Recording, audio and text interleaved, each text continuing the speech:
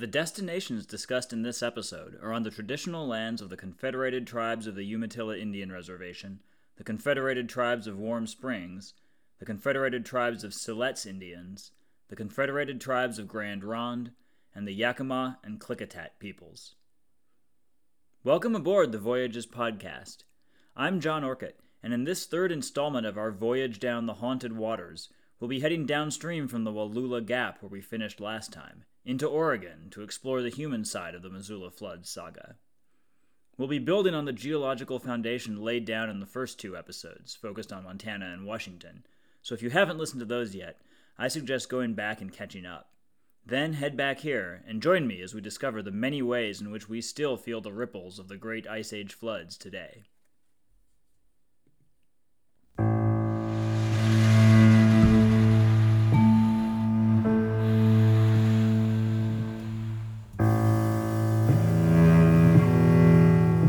Driving across the Bridge of the Gods into Cascade Locks, Oregon, you might wonder what earned the span such a grandiose name.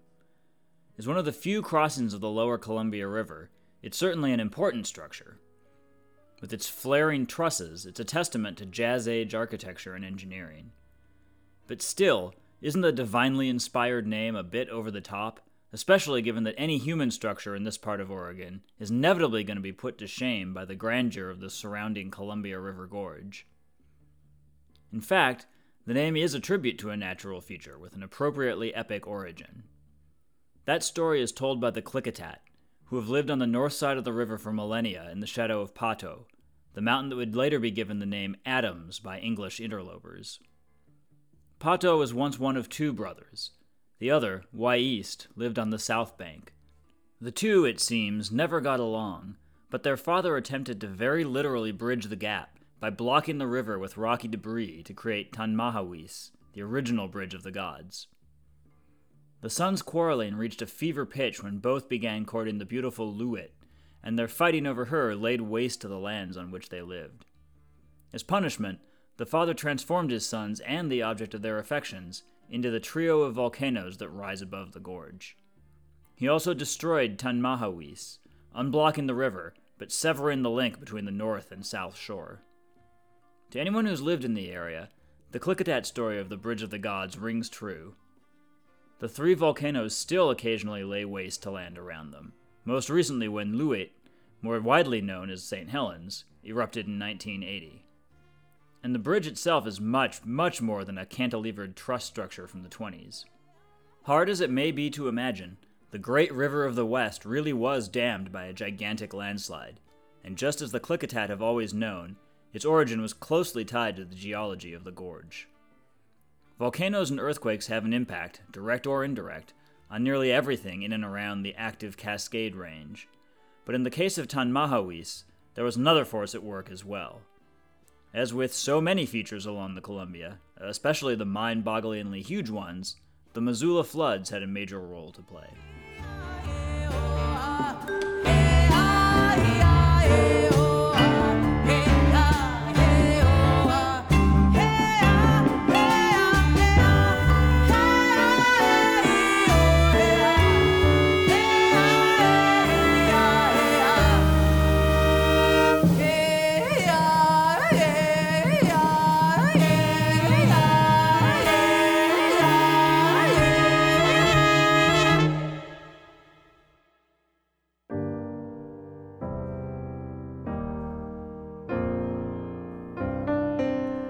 Like Grand Coulee to the north, the Columbia River Gorge is the spectacular result of rivers and the Missoula Floods working together to erode a landscape.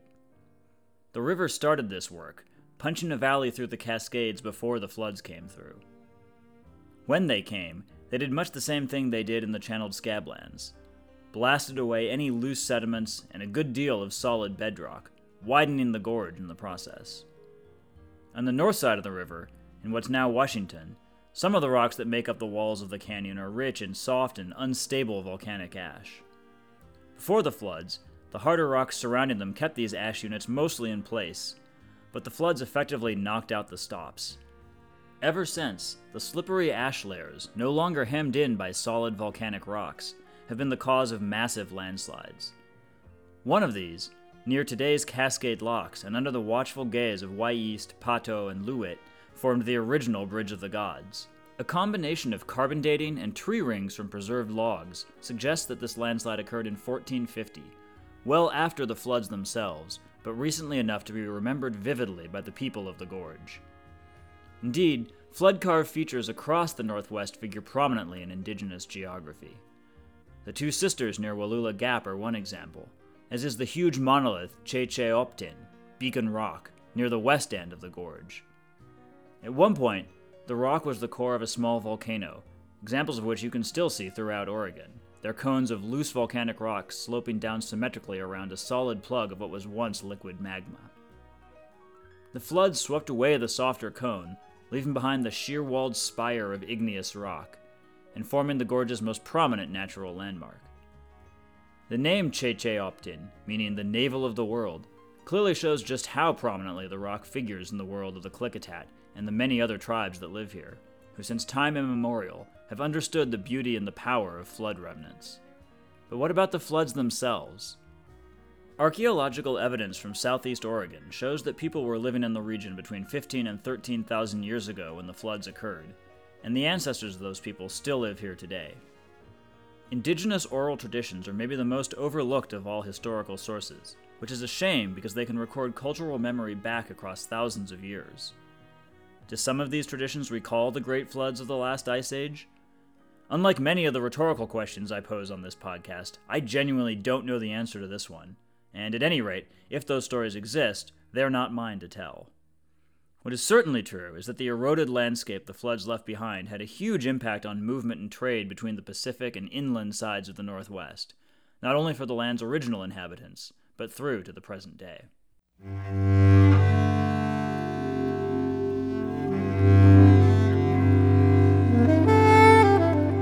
The Dalles, the city that sits just east of the Columbia River Gorge, is the linchpin of the Northwest. Upstream, the great river winds through fields of grains and sagebrush steppe, the dominant landscapes of the dry Columbia Plateau. Downstream, it flows past oak savanna and, shortly afterwards, through dense temperate rainforests of conifers. As long as there have been people here, it's been an important crossroads. Just to the east is the site of Wayam, or Celilo Falls. Now submerged beneath the dammed waters of the Columbia and commemorated at a riverside park, for millennia it was a site where people gathered to trade and fish for spawning salmon, whose legendary migration, incidentally, could only penetrate this far inland thanks to the Columbia River and Missoula floods eroding a path through the Cascades. The rocks and channels of the falls made it a great place to net fish, but other falls along the Columbia provided similar opportunities. Its location almost certainly played a huge role in making it the most significant gathering place along the entire river. Usually, to travel from the wet west to the dry east, you have to traverse a high, treacherous, and unpredictable mountain pass. Only in two places did rivers carve a lowland crossing, here and along the Fraser in British Columbia. Of these two, the Columbia provides the much better passage. While the canyon of the Fraser is narrow, steep-walled, and full of dangerous rapids, the gorge is wide and, with the exception of the occasional cataract like Celilo Falls, much more navigable. Its greater size is due in part to the stronger flow of the Columbia, but it also owes a lot to the scouring power of the Missoula floods. Anyone who's experienced the sudden arrival of cold temperatures from the east in a Portland winter, or taken advantage of shifting air masses to go windsurfing at Hood River, can attest to how important the gorge is for the movement of weather systems across the Northwest. It's been just as important for human movement as well. From the coast to the Rockies, the indigenous people of the Columbia Basin were and are adept boat builders and weavers, and these skills allowed them to take full advantage of the gorge's potential for transport and trade. Head to the Columbia Gorge Discovery Center in the Dalles, or the Tamastlik Cultural Center in Pendleton, where you can see firsthand the canoes and basketry that made long-distance trade and storage possible, as well as a sampling of the diverse variety of goods traded in the vast distances they traveled. It's in large part because of the presence of the gorge that dentalium shells, formed by a mollusk that lives in the cold, deep waters of the coastal Pacific, could be incorporated into the intricate weaving and beadwork of the plateau, and that obsidian from the high desert of central Oregon made its way to the Willamette Valley and beyond. The Klickitat in particular, thanks in large part to their homeland on the banks of the passage that made all this trade possible, became well known as intermediaries between tribes on either side of the Cascades. But in the opening years of the 19th century, newcomers to the region would also quickly learn the value of this flood-excavated portal to the Pacific, and their arrival would mark the beginning of a period of commerce, migration, and change on a scale never before seen in the area.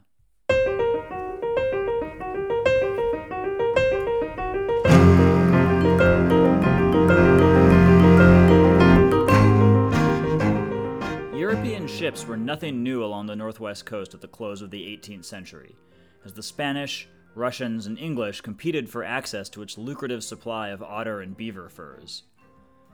The newly independent USA came on the scene shortly after the Revolution, when the Yankee captain Robert Gray sailed into the mouth of the Columbia River and gave it the name by which it's most widely known today.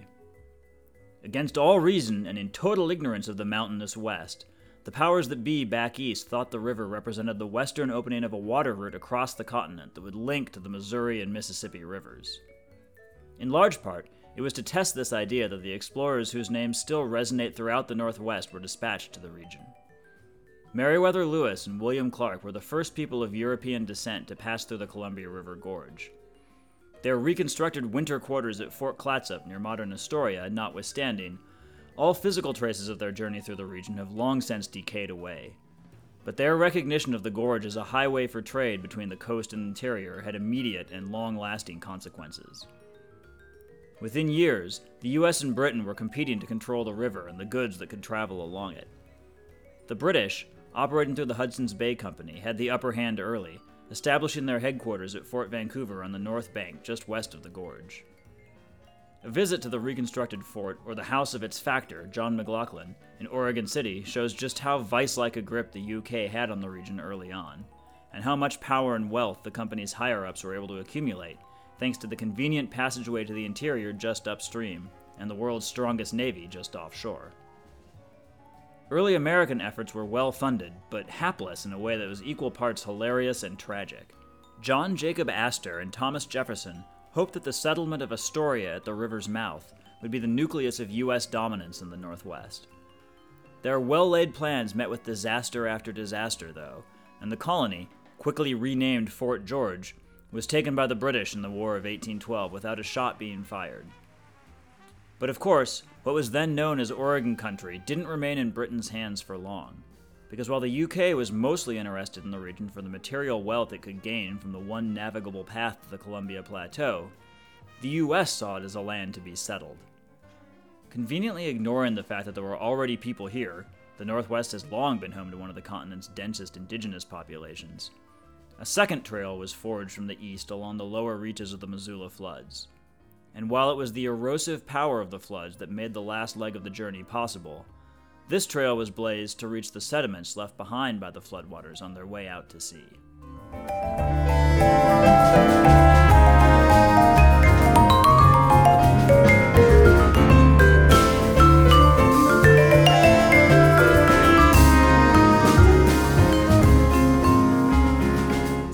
The Willamette Valley is something of an oddity in the Northwest.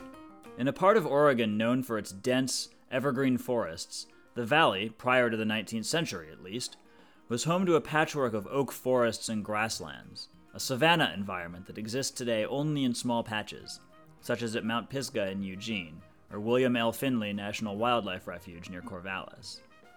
And though the valley is hemmed in by mountains to both the east and west, it's remarkably flat, with a few hills around its margins providing the only real relief. It's from the top of one of these hills, outside of McMinnville, that you can both see what happened to most of the valley's original oak savanna, and discover how the Missoula floods made this, and the greatest mass migration in U.S. history, possible. At the crest of the hill is a rock that doesn't belong there. The Bellevue Erratic is a huge, angular chunk of the Belt Supergroup, the collection of Rocky Mountain geological formations that contain the ancient raindrops that so captivated Norman Maclean. The nearest outcrop of belt rocks is not far from my home in Spokane. Around 300 miles as the duck flies from this part of the Willamette Valley. Like so many other erratics along the course of the Missoula floods, this one was almost certainly rafted here on an iceberg. If it had been rolled along by the current or deposited by a retreating glacier, its sharp edges would have been rounded off during the journey. Its presence so far from the Columbia River in the path of the floods is a little surprising until you realize that, just downstream of Portland, the floodwaters would have encountered their last significant choke point, backing up and temporarily flooding the Willamette Valley.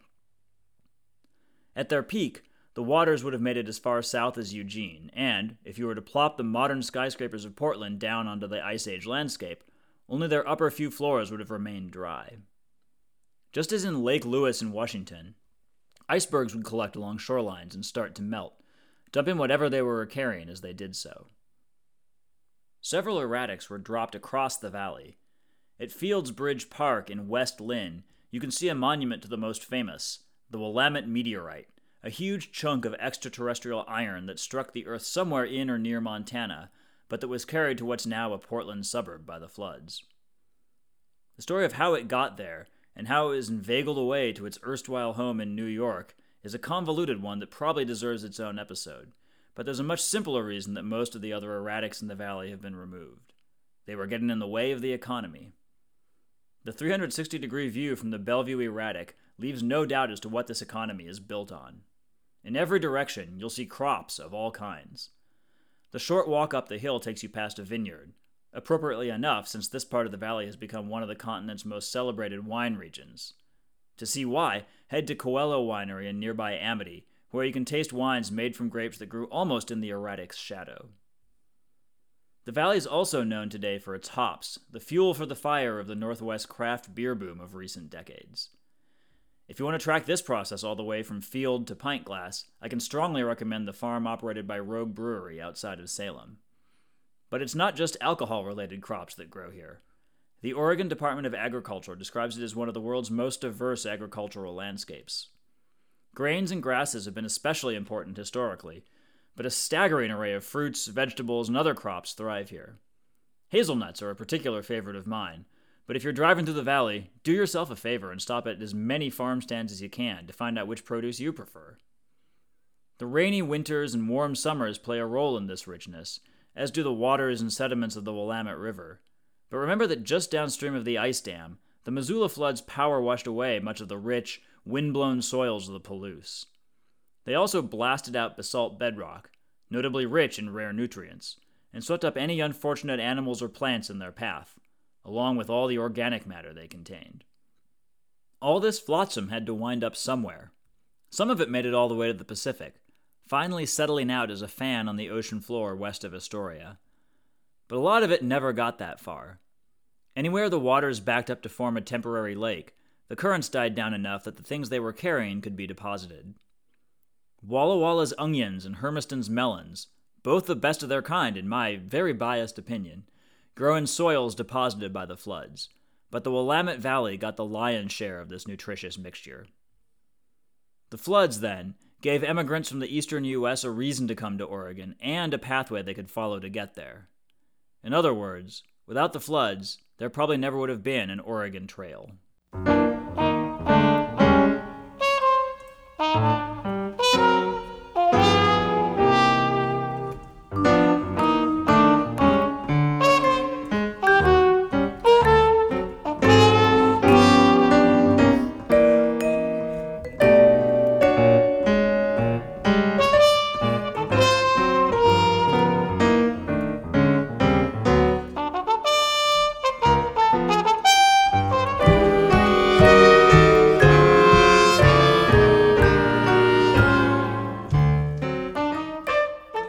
Unlike Lewis and Clark, you can still clearly see the marks left by the wagon trains of the Oregon Trail at several places along the flood's path, most notably at the Whitman Mission in Washington and outside of Echo, Oregon. More importantly, this trail would have even further reaching consequences than the one blazed by the earlier explorers, shifting the Northwest balance of population to predominantly white Americans and the balance of power decisively out of the hands of the British, their French-Canadian fur trappers, and their indigenous trading partners, into those of the U.S. For better or worse, the legacy of this shift is still with us today, and many of the sites I've already mentioned allow you to approach this legacy from different perspectives. At the Whitman Mission, you can feel the religious fervor that drove the migration and gave birth to the misguided idea of manifest destiny. At the Columbia Gorge Discovery Center, you can get a sense of the challenges that the emigrants faced, and the pressures and draws that made facing those challenges preferable to staying out east. At Fort Vancouver, you can get a taste of the world they replaced, the surprisingly multicultural world of the Hudson's Bay Company. And perhaps most importantly, the Tamaulipas Cultural Center was built in the 1990s, 150 years after the opening of the Oregon Trail, to tell the story of the Confederated Tribes of the Umatilla Indian Reservation, whose world, along with that of every other indigenous group in the Northwest, would be shattered by it. And of course, the Columbia River Gorge didn't stop acting as a major thoroughfare once the last acre of farmland in the Willamette Valley was claimed. As the 19th century gave way to the 20th, still more complicated legacies of the floods would emerge.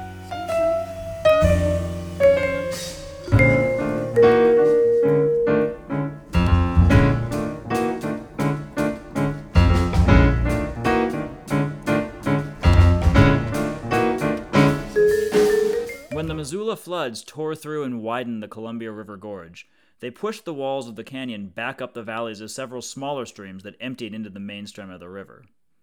When the waters receded, the valleys were left emptying out into space partway up the gorge walls, as hanging valleys, to use the geological term. But Western Oregon is a very wet environment, and just because parts of their valleys had been eroded away doesn't mean the streams stopped flowing. They're still flowing, in fact, and as they rocket off the cliffs of the gorge, they collectively make up what may be the world's most spectacular string of waterfalls. Indigenous traders, Hudson's Bay Company trappers, and travelers on the Oregon Trail had all relied on the gorge as a vital transportation link, and this was still true at the turn of the 20th century as the first railroads opened along its flood-excavated floor. But the waterfalls were starting to attract travelers that weren't using the gorge as just a way of getting from one place to another, but that saw it as a destination in and of itself. In 1913, the railroad tycoon and promoter Sam Hill, whose mansion and weirdly out-of-place Stonehenge replica on the Washington shore still provide some of the best views of the eastern gorge, and engineer Samuel C. Lancaster began work on what would become the Columbia River Highway to bring visitors from Portland to the waterfalls. Lancaster not only lived at the same time as J. Harlan Bretz, but the two seem to have known each other, and I've even heard it suggested that he came up with the idea of the Missoula floods independently. What's certainly true is that, at the same time Bretz was forever changing geology by integrating catastrophism and uniformitarianism, Lancaster was having an equally lasting impact on landscape architecture. Much of the highway he built was later replaced by Interstate 84, but stretches of it still remain, especially just east of Troutdale and just west of the Dalles. It remains one of my absolute favorite roads to drive, and it was brilliantly constructed to couple steady climbs through forests with sudden turns into open country that reveal expansive views of falls and river. You've probably seen pictures of its most famous built landmark, the tower-like Vista House that sits at a crest just above what would have been maximum flood level. From there, the road wends east through the densest concentration of waterfalls, including the crown jewel, the double plunge of Multnomah Falls. If you grew up in the U.S., you've probably driven a road that sounds similar to this description, because the Columbia River Highway was the template on which other scenic drives across the country were based. And despite the fact that subsequent road construction has split it into several smaller pieces, it remains hugely popular with visitors. Too popular, perhaps. Weekend and summer crowds at Multnomah Falls make this section of the highway essentially undrivable due to gridlock. Enthusiasm for the geological landmarks of the gorge and Willamette Valley has led to people removing pieces as souvenirs. This has been an especially big problem with the Bellevue Erratic, which is noticeably smaller now than when it was first photographed. And some of the eroded monoliths along the river, many with enormous cultural significance for local tribes, have been effectively destroyed. And perhaps most visibly of all, increased crowds have led to cataclysms very different from the floods that helped form the gorge. In 2017, kids tossing fireworks into a canyon on what had been perhaps the most beautiful part of the gorge started the Eagle Creek Fire. Forest fires are, or at least were, rare in this wetter part of Oregon, but when they do happen, the huge amounts of burnable plant life in the rainforests makes for truly catastrophic events. And this one, right on the doorstep of Cascade Locks and just above the Bridge of the Gods, seemed especially apocalyptic. This theme of loving nature to death has played out across the Northwest, but it's especially important in the part of Oregon shaped by the Missoula floods, where ease of access, ridiculous scenery, and rich cropland have drawn people in large numbers for as long as there have been people there. I realize, of course, that bemoaning increased tourism to a place that I'm actively promoting travel to may seem more than a little hypocritical. And don't get me wrong, from the giant ripples of Camas Prairie to Grand Coulee to the Gorge, the Missoula floods carved an incredible landscape that you absolutely should visit. But more so than any other destination I've covered on Voyages, with the possible exception of the forest of Fontainebleau, tourism is a key part of the flood's story. That means that when you travel here, you're an active character in that story. Just as the floods themselves forever changed the Northwest, with lasting impacts on the science of geology, on indigenous cultures, and on America's most celebrated trails, we have the ability to shape how the legacy of the floods plays out now and into the future.